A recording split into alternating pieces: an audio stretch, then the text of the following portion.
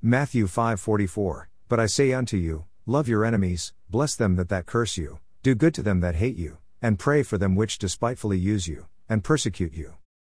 An enemy can be defined biblically and as per the Cambridge English Dictionary as someone who hates or opposes others for the hate they have and try to harm them. And our social perception of an enemy is also someone whom we do not like and hurt. Another word that is used in the Bible is adversary, meaning enemy. And when someone has hurt us, we think that we have to retaliate to them by hurting back in a manner that they have hurt us. Jesus always teaches us not to sin, that we fall into the trap of death. Anger is a sin, and when we are provoked and annoyed, I know it is very hard to tolerate. This is the tolerance that many Christians on this side of the country, why including me, are bearing. It is a shame that such things have to happen, for I do not deny the fact of I come from a forward-thinking family that usually lives in the harmonious part of Indian society.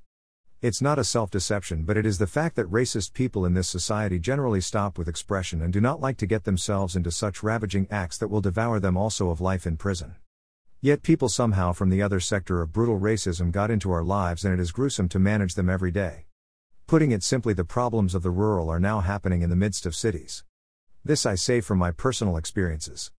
And busy people who think people are talking to them facts do not understand gossiping as vain talks of enemies, but as factual. Maybe some of them who were boiling at the bottom of the vessel as enemies steam out through the lid all their rage, for there is an opportunity presented well. How am I to react to these people?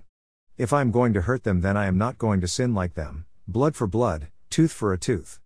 This is why my grandfather taught me to cut diamonds with a diamond or pull the thorn with a thorn.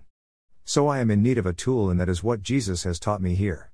I started doing them good and bless them with what that will help them to divert their rage and enmity, or find ways that will keep me away from them such that they will not sin against me.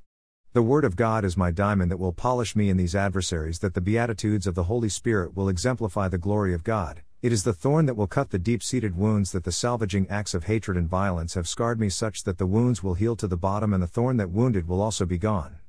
It will take me to the safety of its high temple, that such an enemy will never be able to come near me, for despite some people saying that the Lord made me change my enemies to friends, well, it is part of God's greater plan, but not the power of one's faith.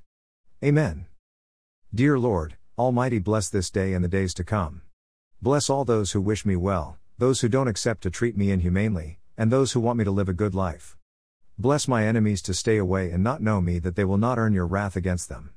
Fill our daily plates in abundance, that we may never run out of but be able to help others.